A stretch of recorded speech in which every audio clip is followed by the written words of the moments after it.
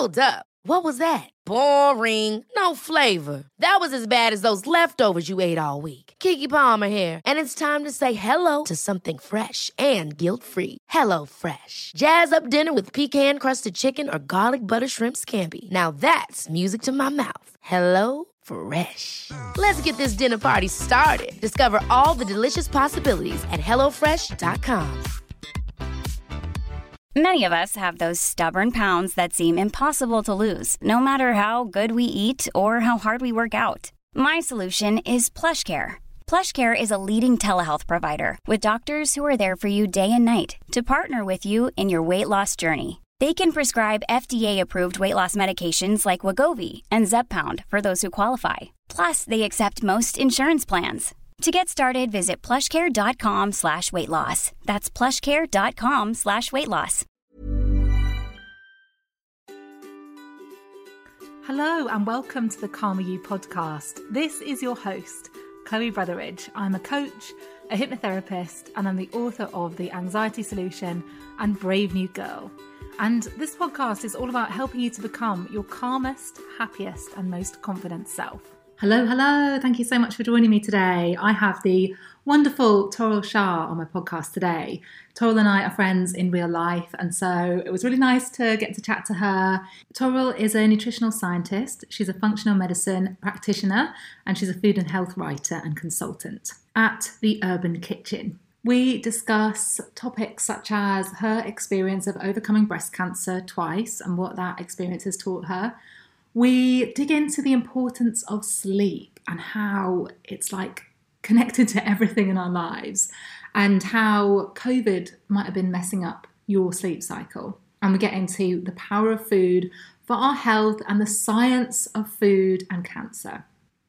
I love Toral's approach. She shares lots of practical tools and lots of the scientific basis for the things that she's sharing as well, which I love. She also shares her bedtime routine. I love this bedtime routine. If you're somebody that struggles with sleep or you know someone that does, this is really going to be worth a listen for you. So this week I am welcoming people into my new membership program, which is called the Calmer You Collective. It's a monthly infusion of self-care to keep you on track as you make move towards your goals. We're either going to have a cocktail hour. So you can check it out at calmeryou.com/collective. The doors close on Friday the 3rd of December at 10 p.m. because it's going to be starting very soon after that. And I'm going to be helping you to retrain your subconscious mind, helping you to achieve your goals, turn the daily grind into a delight and enjoy the precious moments in between. So in the membership, you get access to hypnotherapy sessions with me each month, live workshops that you can either join live or you can watch at your own leisure. I'm going to have guest teachers, and the first month we've got someone coming to give us a sound healing session, sharing circles, group support in the Facebook group, and loads more. So come on over to www.calmeryou.com/collective, or if you get my emails, I'll be emailing about it in the coming days. So let's get into the conversation with Toral Shah. Welcome, Toral. How are you today? I'm good. How are you? I am good, thank you. Slightly missing my friends back in London and our group of girls, but other than that, very good. We miss you too. We'll have to organise a morning session in UK so that it's barley time in the evening to do some fun stuff. At the weekend, we can do that. Yeah. Let's get something in the diary. Thank you so much for joining me on the Calmer You podcast today. Can you share a bit about what it is that you do and how did you get to where you are today? So I'm a nutritional scientist and functional medicine practitioner. So I will tell you more about my journey first and explain what that means afterwards.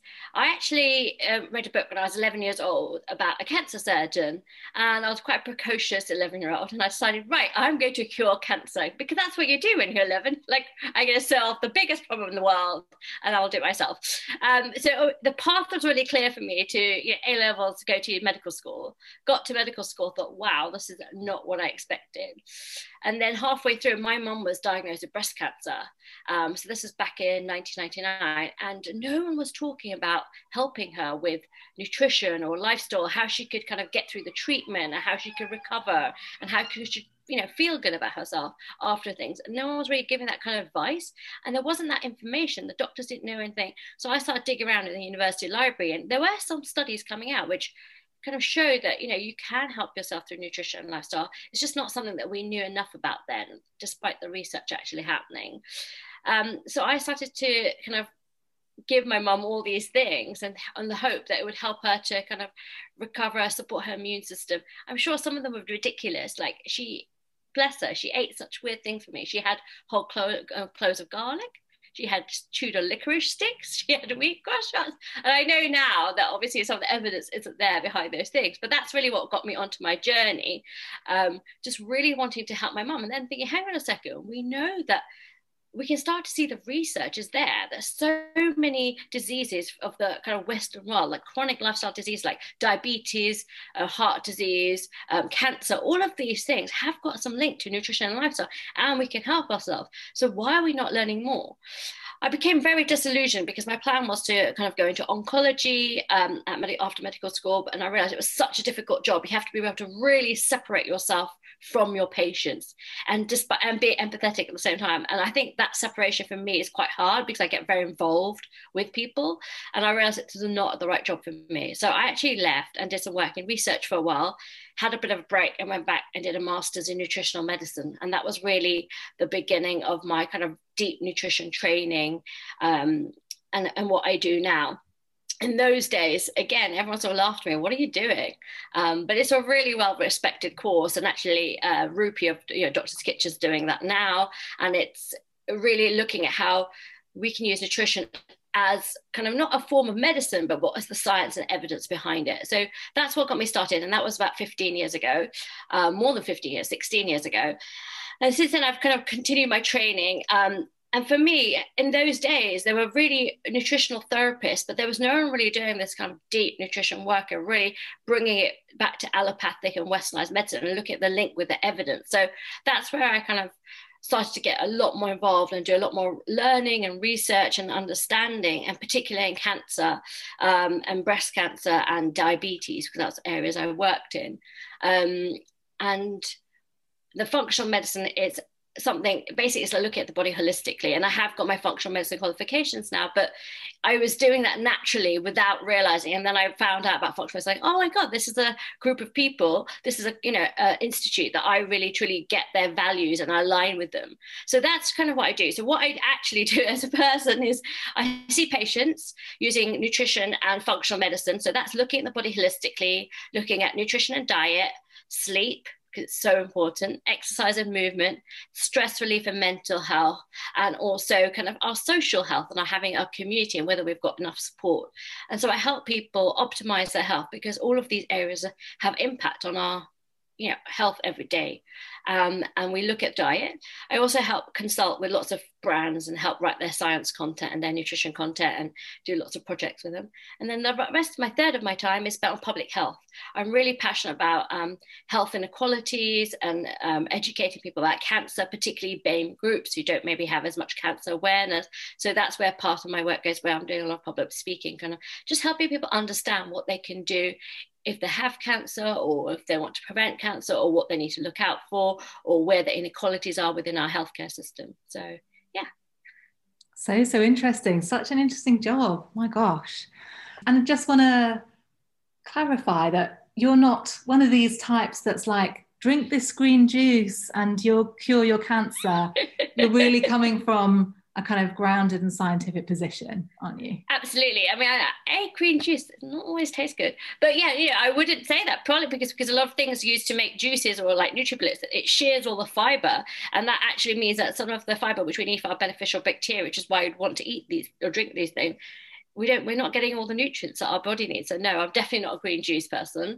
I'm more about like, let's look at the evidence. Let's help people shift things slowly. Let's look at adding things into the diet rather than taking things out. Let's approach this in a personalized way, but using evidence-based science and looking at what there is. And obviously some things have got more evidence than others, and some things you have to use your gut instinct and intuition and look at the person individually. But basically, if you're trying to prescribe supplements for the sake of it, because you want to make money or because you think it'll work, I think we need to go back to basics from a whole food, plant-based approach first, and then everything else. Let's get the basics right. Let's get the sleep right. Let's get people moving. Let's get people feeling supported. Let's make tweaks to the diet. Let's get them eating enough fruit and vegetables, because most people in the UK don't even eat enough fruit and vegetables. So the government recommend 5 portions, yet most people don't reach that. We don't eat enough fiber. So let's start with the basics. And for some people, the basics are going to be enough. That's going to be hard enough on its own to get those 5, 6, 7 portions of fruit and vegetable a day. I like that idea of tweaking it. You know, we don't need to overhaul necessarily or, you know, do everything completely differently. Tweaking sounds nice, manageable, easy. Well, I think it has to be sustainable. Like if you look at the World Health Organization definition of health, you know, we're looking for full physical, mental, and social health, and not merely the absence of disease. But it has to be sustainable, because if you can only sustain it for a couple of weeks, like a diet, like that, you strip everything out and on these like January diets, then that's not sustainable. You need to be able to like slowly change things so you can build things into your day-to-day life and maintain those for the rest of your life, essentially. Yeah, definitely. I was curious when you were talking about working with people one-on-one, patients, have things changed in terms of the issues that you're seeing people for since COVID? In terms of people like not sleeping as well now, or coming to you for certain things more than ever? What I've actually seen change is that more people are willing to work with someone like me. What they've realised is, as wonderful as the NHS is, it can only really help with acute problems, or if you have a disease, it can't help you with optimising your health or with some of the other things, because we just don't have the money in the NHS budget or the staff. So I definitely see a lot more people who have realised with COVID that if they don't take responsibility for their health, no one else is really going to do that. And then they may have some sort of concern or disease that they may be dealing with. And I think everyone has realized that, we all need to look after our gut health and our immune health, because otherwise we're more likely to, catch COVID and have, poorer outcomes. So, I think people are just realizing that they need to take a little bit more responsibility. And I think the problem is that in the UK is we've always had, well, not always, since World War II, we've had free healthcare. So we have a generation of people, maybe our parents' age, who kind of not really, they've done what they've done, but they expect the NHS to kind of fix things, but actually hadn't necessarily taken responsibility. And I think it's more the younger generation that see that, actually we need to start taking responsibility. So I have a lot of people between, I would say, 35 and 50, it's had the sudden realization that they need to be looking after their health and be really proactive about it.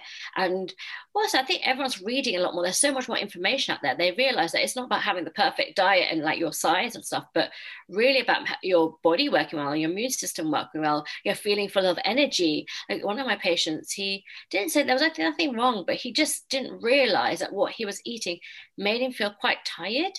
And now he's, he did lose some weight, but not on purpose. That wasn't our goal at all. The goal was for him to have a lot more energy and to be able to run around with his kids, because he's got small kids, but he was a bit older. And so things like that, I think it's about looking at the kind of end goals which relate to their family and their friends and what they want to be doing. If you're focusing on kind of arbitrary goals like weight loss, I think it makes it really hard. But if you're saying, I want to be able to run around as a 50-year-old with my 2-year-old son, then it becomes a lot more real. That's interesting, isn't it, about what motivates us to change things. I always remember when I was working as a hypnotherapist with people wanting to stop smoking, I remember reading some science that the best thing to get someone to stop smoking is for a doctor to tell you you're going to die of heart disease if you carry on smoking. Like that's a very negative, like strong message.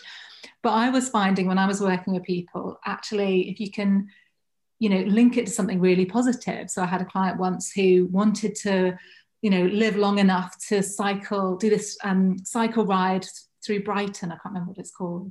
Some famous cycle ride. He wanted to do that with his grandchild one day, and he wanted to be alive and he wanted to not smoke so that he could, live that long. And that was such a positive image, a bit like that kind of running around with your kids. If we can hold on to those positive images, maybe it's a bit nicer than a kind of an away from goal, like away from, I don't want to catch COVID or I don't want to die from this or that. We're both friends with Sharu, but like those positive messages that will help behavior change. If we're telling people not to do things, it's actually quite hard because you just feel really bad about yourself. So what can we add in? My whole thing is, what can we add in rather than what can we take away? How can we make people feel, positive and good about their changes? And I think then we'll be able to make a difference. Also, like, there are one or two patients that you have to be really strong and strict with them, but on the whole, like, it's that carrot and stick approach. I'm definitely more of a carrot person myself, so I use that carrot approach with my patients too. Yeah, I wonder if the carrot is like more of a long-term thing, and the stick like might work for like a week, but then it's going to stop working pretty soon. Yeah. I wanted to take this in a bit more of a kind of personal direction and just know from you, like, how are you? How have the last few months been for you? How have you been handling all the happenings of COVID in 2020? 2020 has been a very weird year. I would say that I think I found the first part of lockdown incredibly hard, partly because I wasn't prepared. I was actually in Mexico and arrived back the day before lockdown started. So I didn't know. And luckily I always have loads of food in my fridge and my freezer, and like I just feel my cupboards are full of toilet roll. But from a mental health perspective, I had no idea what it was going to be like, and also that it was going to go on for so long. So the first 2 weeks I was a little bit like, great, I can relax, I can just kind of get on with being jet lagged and it's fine. And then after, I really started to miss, human contact. I live alone, I work for myself. So whilst I was speaking to people for work, and obviously speaking to friends, I think it was really difficult not to see people. This was in the early days when we were literally allowed out of the house for a maximum hour a day. So it was really hard. We weren't supposed to have walks with people, and I really missed that physical contact. Also, I genuinely missed that actual physical contact. Like, I'm a really tactile person. My language of love is definitely like signs of physical affection and like words of affection. So for me, it has been really tough. And I think kind of learning to see what it was as missing, and you do feel lonely because you miss the experiences that you could have shared with people. I know we started to do a lot more online, but I really miss that, like feeling people's energy and that kind of interaction and giving people hugs and things like that. And then also that screen time, that increased screen time through my sleep. Honestly, like, it was so hard. And I know all this and what I should be doing, but if you actually wanted to interact with people and actually talk to them and enjoy some time, then you end up doing everything by screen and virtually. I mean, there were some nice old-fashioned phone calls, which I absolutely love, but a lot of the time it was on like, Zoom and the house party and all these like weird things. And luckily this time around, there's no house party, thank God, because it was too much for me. And like, the Zoom gatherings have really cut down, where you're loads of people on all these Zooms and your eyes are darting them out, and it was just really hard to focus. And now it's definitely more one-to-one, and you're allowed to go for walks with people. So for me, one of the great things about lockdown too is I've been going for long walks with people, or long walks with people while I'm on the phone, and that's been really good. Just kind of picking up some of those relationships where you may not have had time to have those long phone calls. I think from a mental health perspective, I know I really suffered, and it's been trying to work out what I can do within, the lockdown rules that will make me feel better. And I think this time around, I feel like I've got a better balance. Obviously, things are a little bit more open too. So, but yeah, it's been a really difficult year. And then trying to juggle my health, and like, we'll talk about this more, but I've had breast cancer twice. And when you're like hospital appointments all being moved around and they're not doing your normal scans, it is frustrating. It does make you have a little bit of anxiety. And, that's been tough. And I think there's lots of people in a much worse situation than me. All I can say is I'm so grateful for having a beautiful home and living in a neighborhood that's really vibrant and where all the food stuff is open. So I love food. And having good friends and, be able to interact with them. And that's been really important to me. And I think we are all going to leave this year, hopefully, having understood what's truly important to us. For me, my friends and family are so important, spending quality time, and travel is so important, and learning about other cultures. I'm not really interested in material things. I haven't been for a very, very long time, but those things are things, it didn't matter how much money I had, we couldn't do anything about them. If you're in lockdown, you're in lockdown. Yeah, it's amazing when you said, yeah, we were only allowed out for an hour a day. I feel like I'd kind of forgotten that period of time, like blanked out a little bit. Very, very interesting times. And yeah, I'm glad that you've learned a little bit from the first lockdown. It's a little bit easier and people can go for walks and things, but it's definitely a strange time. You touched a little bit there on your own health, experiences and your journey with that. Could you share a bit about that? So in our family, we definitely have some sort of familial risk for breast cancer. My mum's had breast cancer, my aunt's had breast cancer, and about 10 of my mum's first cousins have had breast cancer. Now we have been tested. We don't have any of the BRCA1 or 2 genes or any of the newer genes. But at the end of my master's, when I was only 29, I was diagnosed with breast cancer, a very kind of early form. It was what they would call like a postmenopausal form and really slow growing. And most young women get really aggressive, fast growing cancer. So maybe I was doing something really right already with the nutrition and the diet and the training. I was training for triathlon then, so I was really lean and eating really well because I was obviously training as well, and had done the master's in nutritional medicine, so I knew what to eat. But I still am predisposed to breast cancer. So I had a mastectomy at age 29, which was really hard. But actually, I was back in the gym after 2.5 weeks, and I did a triathlon through my kind of surgeries and treatment, which was slightly crazy, and I don't recommend it. So my first experience of breast cancer was kind of bizarre. I think it was more the psychological impact of losing a breast and the idea of it, and then I kind of bounced back. And actually, it's been my life's work to educate people more about breast cancer and fundraise and all of those. And there are things I was doing anyway after my mum and my aunt had breast cancer, but to a whole new level. Sadly, I had a reoccurrence in 2018, and I can really see, and I'm not going to blame myself, but I can see where there are things I maybe was so busy focusing on looking after other people's health, and maybe I'd stopped focusing on my own health. And I can really see that this year, that's been such a big journey for me, to really start looking after my own health again too. It's been obviously hugely challenging because the gym's been shut. We haven't been able to see our friends. Sleep's been screwed up because we're always on screens. But the fact that I'm really kind of focusing, I really try and focus on my sleep, and even if I don't do other things, I will try and make sure that I have good quality sleep, and I really work on that in lots of ways. But so breast cancer is part of my life. I do work with lots of breast cancer patients. I'm trying to put together a PhD proposal to look at the impact of stress and diet and lifestyle on estrogen positive breast cancer. So that's obviously slightly on pause with COVID, but definitely putting some ideas together. But it is something that I'm going to have to work through and live through for the rest of my life and keep an eye on, because I had it so young. The chance of it coming back are quite high. It was quite unusual because most people, if they're going to get a recurrence, get it in 5 years. And I had 12.5 years, so I was cancer-free. So what kind of prompted that slight change? And I'm looking into that because I had some black mold in my bedroom. And some of the studies are now showing that mold can increase inflammation in your body.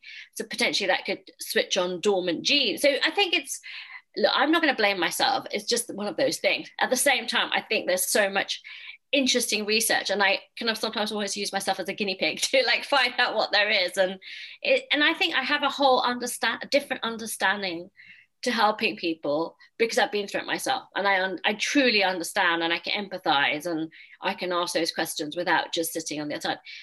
That being said, it's still always evidence-based and what the research shows and where we've seen results, rather than just being a bit airy-fairy with it and other people and with myself too. Such an amazing story. And I wondered if you could share a bit about the science. I love the sciencey bit around food and cancer, and what kind of evidence there is that the two could be somehow so connected. I think what we do know is that about a third of cancers potentially could be preventable with through nutrition and lifestyle, but that also includes smoking, alcohol, all sorts of things. But we do know with World Cancer Research Fund, who do a lot of the studies in the impact of food and nutrition on cancer and cancer risk and cancer kind of risk reduction, we know that it's got a massive impact. But some of the things, if we talk about breast cancer, they are probably a little bit more there is a lot of evidence to show, but it's things that we maybe already all know, but maybe we don't action necessarily. So there are a load of myths, I think. So for example, one of the common myths is dairy and cancer, that eating lots of dairy causes breast cancer, but actually that's not true because of the growth hormones. But the evidence actually doesn't show that. In fact, the evidence shows that eating small amounts of dairy is actually mildly protective of breast cancer. But things like one of the basics is just, again, eating a wide variety of brightly colored fruit and vegetables. Because we get all these different amazing phytochemicals from all these different colors of the fruit and vegetables, but we get the fiber, and the fiber, we know, is really important for our beneficial bacteria in our gut. And we can't actually digest this fiber, but our gut can, and make all these amazing molecules. And part of that is things like training the immune system. A lot of our immune system is based in our gut. So it's about kind of getting it to work and understand and kind of recognize cells which are growing out of control, maybe. So that's one part of it. I think it's understanding how important things like eating oily fish and having a Mediterranean style diet is so important. Again, not just in fruits and vegetables, but whole grains, legumes, beans, herbs, spices. Sometimes we forget how important all of those things are. And all the evidence shows that this Mediterranean or even Mediterranean Asian style diet, because lots of Asian cultures have obviously this kind of diet too, but eaten in a slightly different way, is so important to protecting us from all sorts of disease, not just cancer or breast cancer. And I think what we're starting to understand is from these big, large-scale epidemiological studies is that there are certain things that can kind of increase our risk maybe a little bit more. That doesn't mean we're going to get cancer. It's just that obviously if we've got a genetic kind of element plus, we add these things all together. So we know smoking is not good for us, full stop. But with breast cancer in particular, drinking any alcohol seems to increase the risk. So it's really trying to understand kind of the evidence and science, and then be able to give practical solutions. So again, we know that obesity increases the risk of 13 different cancers. So whilst there's all these things going on about sugar, sugar causes cancer, it's not the sugar directly that causes cancer. Although there are some new studies to look at maybe there's a metabolic health impact of cancer. But it's because if we're more, larger and we're more overweight or obese, because we've eaten lots of sugar, kind of nutrient poor but calorie dense foods, that can increase our risk of some cancer. So it's all of these things that we need to start looking at in a different way and making sure. And then exercise, we know that just being active, we're not being active just to look good, we're being active for our mental health, our brain health, for our metabolic health, to reduce our risk of disease. So there's all these different elements. And I think things like we could go into so much detail, but I'm not going to do that, but because this podcast is not about that. But I think there is lots of evidence to show that there are different foods that we can help support ourselves with. But the main thing is to have a large diversity of plant-based foods. And that doesn't mean you have to be vegan, or it doesn't have to be any kind, but just everybody could do with eating more plant-based foods. And that's not eating a weird Impossible burger with like loads of weird ingredients. It's actually eating whole foods-based plants. So like eating more like legumes or vegetables. And I think the practical suggestions I make are things like get a veg box, because we all are guilty of eating the same vegetables over and over. When you get a veg box, you kind of have to eat what's in the vegetable box unless you throw it away, which is really wasteful and bad for the environment. So all of these things that we kind of need to help people, remind people to look at. It's almost like the peasant diet. It's what probably our grandparents would have eaten, kind of sort of that kind of thing, when we didn't have as much kind of processed food, and kind of reducing this ultra processed food, because we know that's not good for any kind of disease. I love it, because you just described it in a really simple way, and it's almost as though it's like there isn't anything so special that we can't all kind of access that. It's not like you have to have turmeric gummies or something. I was talking to Ruby about this. You don't have to have the turmeric gummies or anything weird. It literally is like, eat your vegetables and have the whole grains and the different fiber rich foods, and it doesn't need to be too expensive either. Yeah. I think sometimes people conflate that with like, having these supplements and doing this and do this. I'm like, no, let's start with the basics. When people come to me and I'm like, you're not even eating enough fruit and vegetables. And actually I find that a lot of people in their 50s, but they're on that weird 80s diet, which is all low fat and weird like rice cakes and stuff. And they just don't eat enough fruit and vegetables. And it's really interesting that there's a whole cohort of people who eat in this kind of, I want to call it Rosemary Connolly kind of like hip and thigh diet way, but it's, and I'm not blaming it on all her, but like that weird 80s diet was all became low fat, and it was okay to have like carbs and like processed carbs, and everything became very processed. Whereas let's just, if you're going to have a yogurt, just have a proper yogurt without loads of rubbish in it, stuff like that. So again, like, we haven't been eating the fermented foods. We had a whole generation that didn't eat any fermented foods, and went off around killing all bacteria with anti-vax stuff. And we need all those good bacteria. So yeah, down with the 0% fat cottage cheese and Rivita. And it tastes disgusting. Yeah. Really, let's eat things that taste good. And you're better off having a couple of eggs with loads of vegetables, or having like a really nice big plate of roast vegetables, with whole grains and loads of herbs and stuff like that. I think also we need to teach people how to cook. People have forgotten or not learned. And I think that's where it's all gone a bit wrong. Like, we're all very reliant on processed food. And I think there are lots of people I know who are still working from home. They've been very lucky and not been affected kind of financially with the issues at the moment. But if you ask them the amount of meals they eat outside of the home or from food that's not home, they'll pick up a coffee and maybe a croissant in the morning. They'll have a sandwich or something from Pret in at lunchtime, and they're saving so much money. But also in some ways they're having to really think about what they eat and realize how much they were spending on, because maybe some of this food that wasn't actually that good for them. When you were describing different healthy foods, then I was starting to feel very hungry. And I was remembering, I've been lucky enough to sample your cooking on many an occasion. And what I really admire, one of the many things I admire about you, is just your kind of love and passion for food, and the way you just seem, I don't know, like you create this magic in the kitchen. It all seems really easy. And you're my cooking inspiration, basically. Thank you so much. I love cooking for you guys. It's so fun. I think that's what I missed this year. It's like having my friends over for dinner. Like, that's not been allowed at all. Yeah. Well, hopefully it's going to return very soon. And I look forward to the day that I get to eat with you very soon. Yay. I was really wanting to know from you. You mentioned sleep, and you kind of touched on, I do all these things to help myself to sleep. And I'd love you to share, what are the things that you do for yourself to take care of yourself, your mental health? Do you have any kind of different routines, or can you tell us about that? So I do have routines. So first thing I do when I wake up is I do at least 7 to 10 minutes of breath work. I use an app, Eddie Stern, and it's really simple. And it's just about breathing in, breathing out, but to a time. So, and then I do some meditation, and I do that every morning.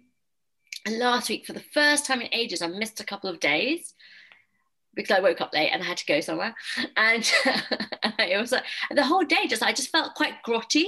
So those things, just having those 20 minutes in the morning to myself where I get to clear my head has made such a difference. That's something I've really put in practice over the last, I would say, 3, maybe 3.5 years.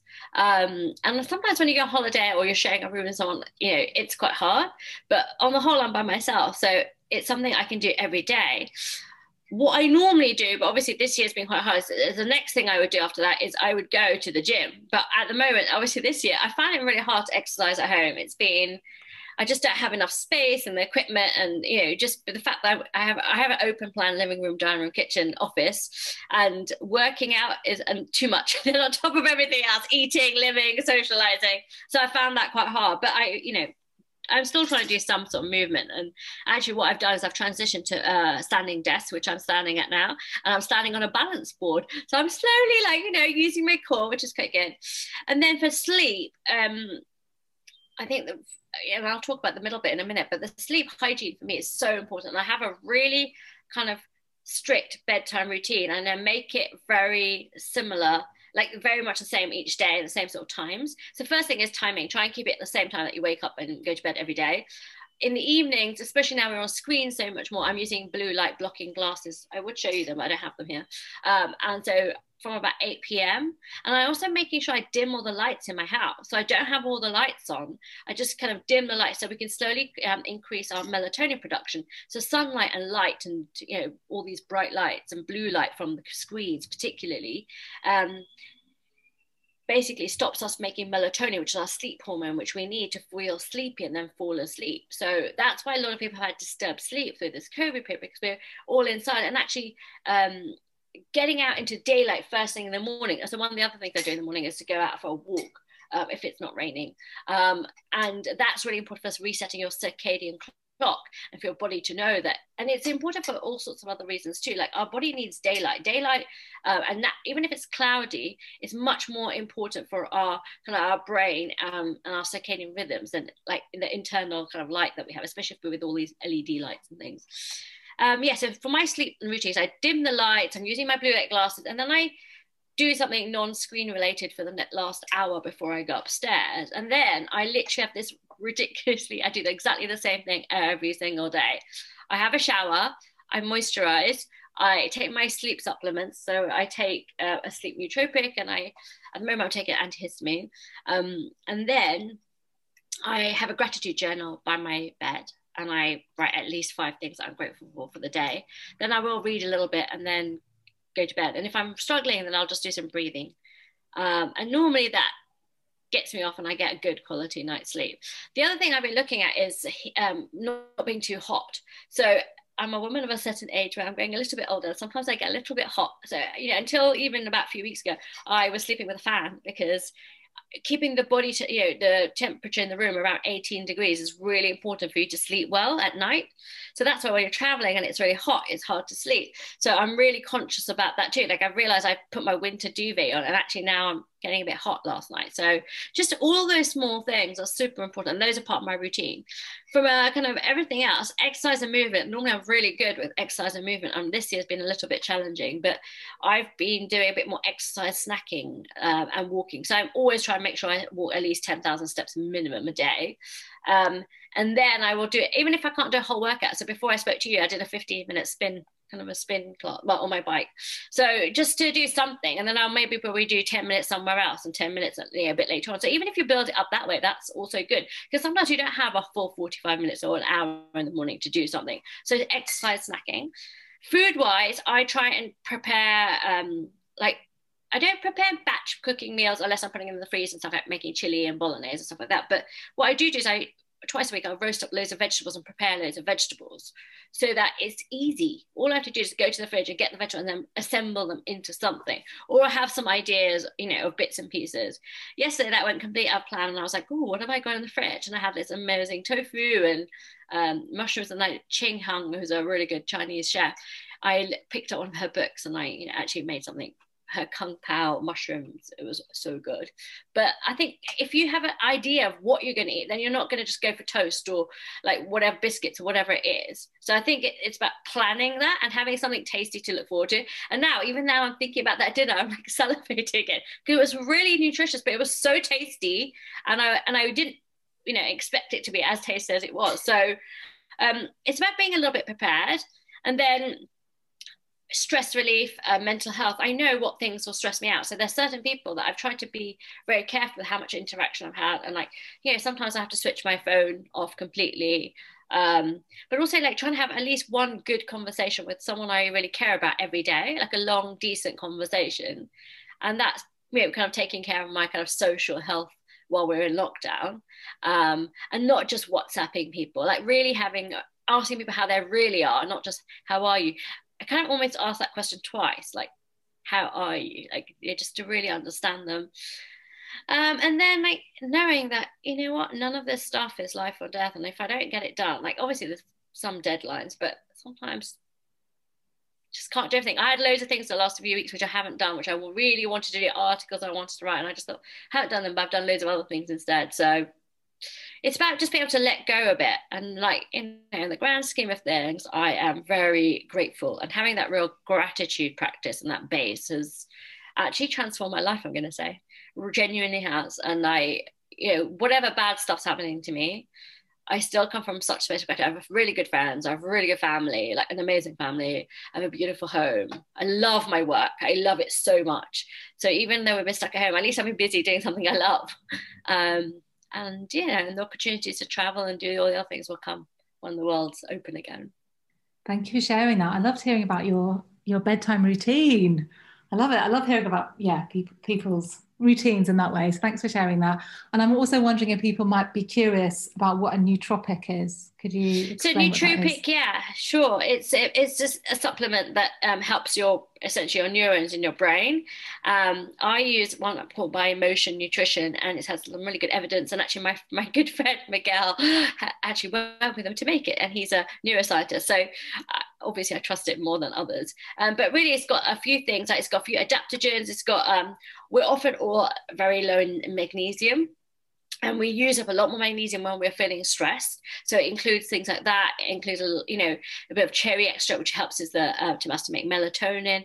So it's actually a blend of different things. But we're a highly stressed society, and we need to be looking after our brain health. And I think one thing we've neglected, and I think that's going to be the new trend, I think, going forward, is brain health, like exercise to help our brain health, supplements of food to help our brain health. And my dad's just been diagnosed with Parkinson's disease. And I'm really been, kind of obviously, just as I did with my mum and her breast cancer, I have really been delving in what I can do to help my dad. And from the functional medicine practice, there's so many interesting things. And, one of the things that we have him doing, we've seen a neurodegenerative specialist who works in functional medicine too.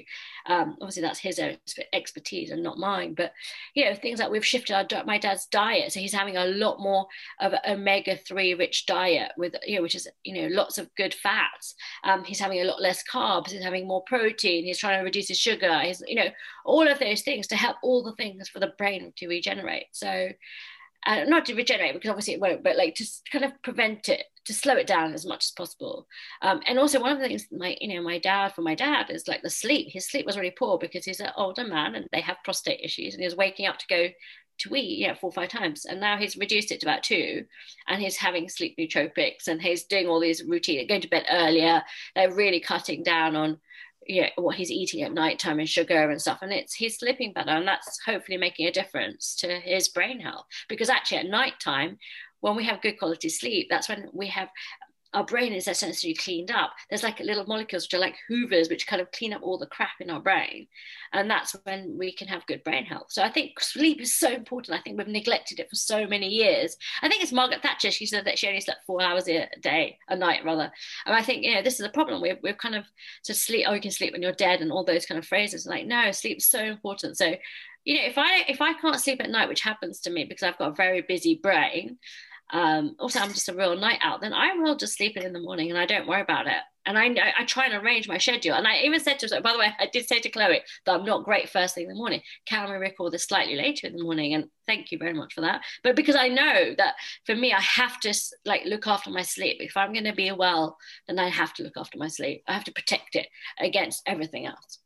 Yeah, I hope this is a good reminder to people listening to take care of their sleep. And yeah, I know from what I've heard, people talk about that COVID has messed with people's sleep, whether that is the added anxiety, whether it's, as you say, the screen time, being out of our routines, less active, all those things could be having an impact. So it's good to try some different techniques. Definitely exercising less and doing less intense exercise, because I'm still moving and walking and dancing and stuff, has definitely meant I'm not quite as tired. But as soon as I went back to the gym when we were allowed in July, suddenly my sleep was brilliant. A, we were out seeing people, but B, I was in the gym getting physically tired as well as mentally tired. So that made a huge difference. So I think modern life is so based on us being sedentary, and it's so not good for us. I mean, being sedentary is the new smoking, isn't it? So for me, I'm really happy. When I've been working at my desk, I'm able to do a good 6 or 7 hours now standing, and I don't really think about it or get tired.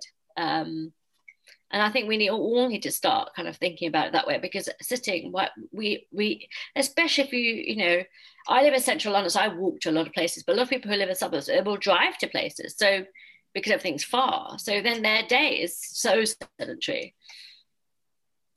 I'm doing another coaching training, and it's done by some Americans. And so we do it at 7 a.m. in the morning in Bali here. And this morning was the first day, and he said, I want everyone to stand up for this training. And I was like, no, not doing it. But now you've said that, I'm going to have to, tomorrow I'll be standing up. I'll be standing up. You've inspired me. Yay. Standing's fun, and you can do a little bit of a dance sometimes and jiggle. Also, I mean, you're very tall. I'm quite sure this standing up has made me feel very tall suddenly. It's probably because I'm just higher up on the wall. And so psychologically for me, probably it's different for you because you are tall. But like for me, I'm like, wow, this is really interesting. I wonder what people are like. Because some people sitting down are probably the same height as me. So, wow. It's interesting, yeah. My last question for you is, what is most important to you right now? I think my health and my family's health, because it's something that you just can't get back once it goes. You can work on it and you can optimize it. And I think it's, when I think about my dad, I mean, like, obviously we didn't know anything before. We're not able to reverse his Parkinson's disease. I mean, we can slow it down. So for me, absolutely the health of my family. And that's partly because my parents are like in their 70s now, and I'm really thinking about it, and my own health too. And health is wealth. Yes. Yeah, such a good reminder. I think that's definitely one of the messages that I'm taking away from this conversation, that we love the NHS, but we have to take action ourselves to really take care of ourselves, especially now. Where can people find out what you're up to, more about you? How can they work with you? Can you share all those details? So I'm on Instagram. It's probably my biggest platform, the one I'm most active on. It's at The Urban Kitchen. I'm on Twitter, The Urban Kitchen. I've got my own website, www.theurbankitchen, and you can contact me to see me, and like Facebook. And then I also have another brand called What the Health, where Chloe kindly spoke a year and a half ago with my friend Amy Abrahams, and we do lots of health events where we take a real 360-degree approach to health, and we look at physical, mental and social health, and all our events about how can we make a sustainable health choice, and what can we do around that, and each topic, each event has a particular topic. So that's at What the Health Events on Instagram, so come and find us there. Brilliant. Yes. And having spoken at your events and also attended, what was it, Sex and Relationships, that one where me and Sharu we got the giggles, basically. We got the giggles. It was very funny, Sex and Relationships, because we talked a lot about sex, and I mean, I think that's the theme of now some of our phone calls, but that's a whole other conversation. But yeah, it's so true. And we normally, in our real life events, as Chloe knows, we feed people, but unfortunately now we can't feed people, but we're going to give you a recipe and the ingredients to cook it for yourself this time instead. Oh, so, cool. Yeah, brilliant. It's going to be very exciting. Yeah.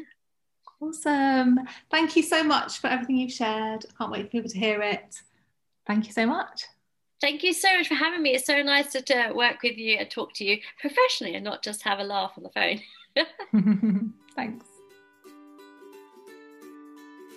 You have been listening to the Calmer You podcast with me, Chloe Bretheridge. Don't forget you can download loads of freebies for anxiety and confidence at my website, calmeryou.com. You can also find out about my app and my one-on-one sessions. Please do subscribe to this podcast in the Apple Podcast app. And if you have enjoyed it or found it helpful, please leave me a review. It makes a massive difference to helping the podcast get discovered by other people. And come on over and find me on Instagram. I'm hanging out there every day. You can find me at Chloe Bretheridge. Let me know what you thought of this episode. And please do share it with anyone who might need to hear this today. So I'm sending you loads of love, and I hope you have a brilliant week ahead.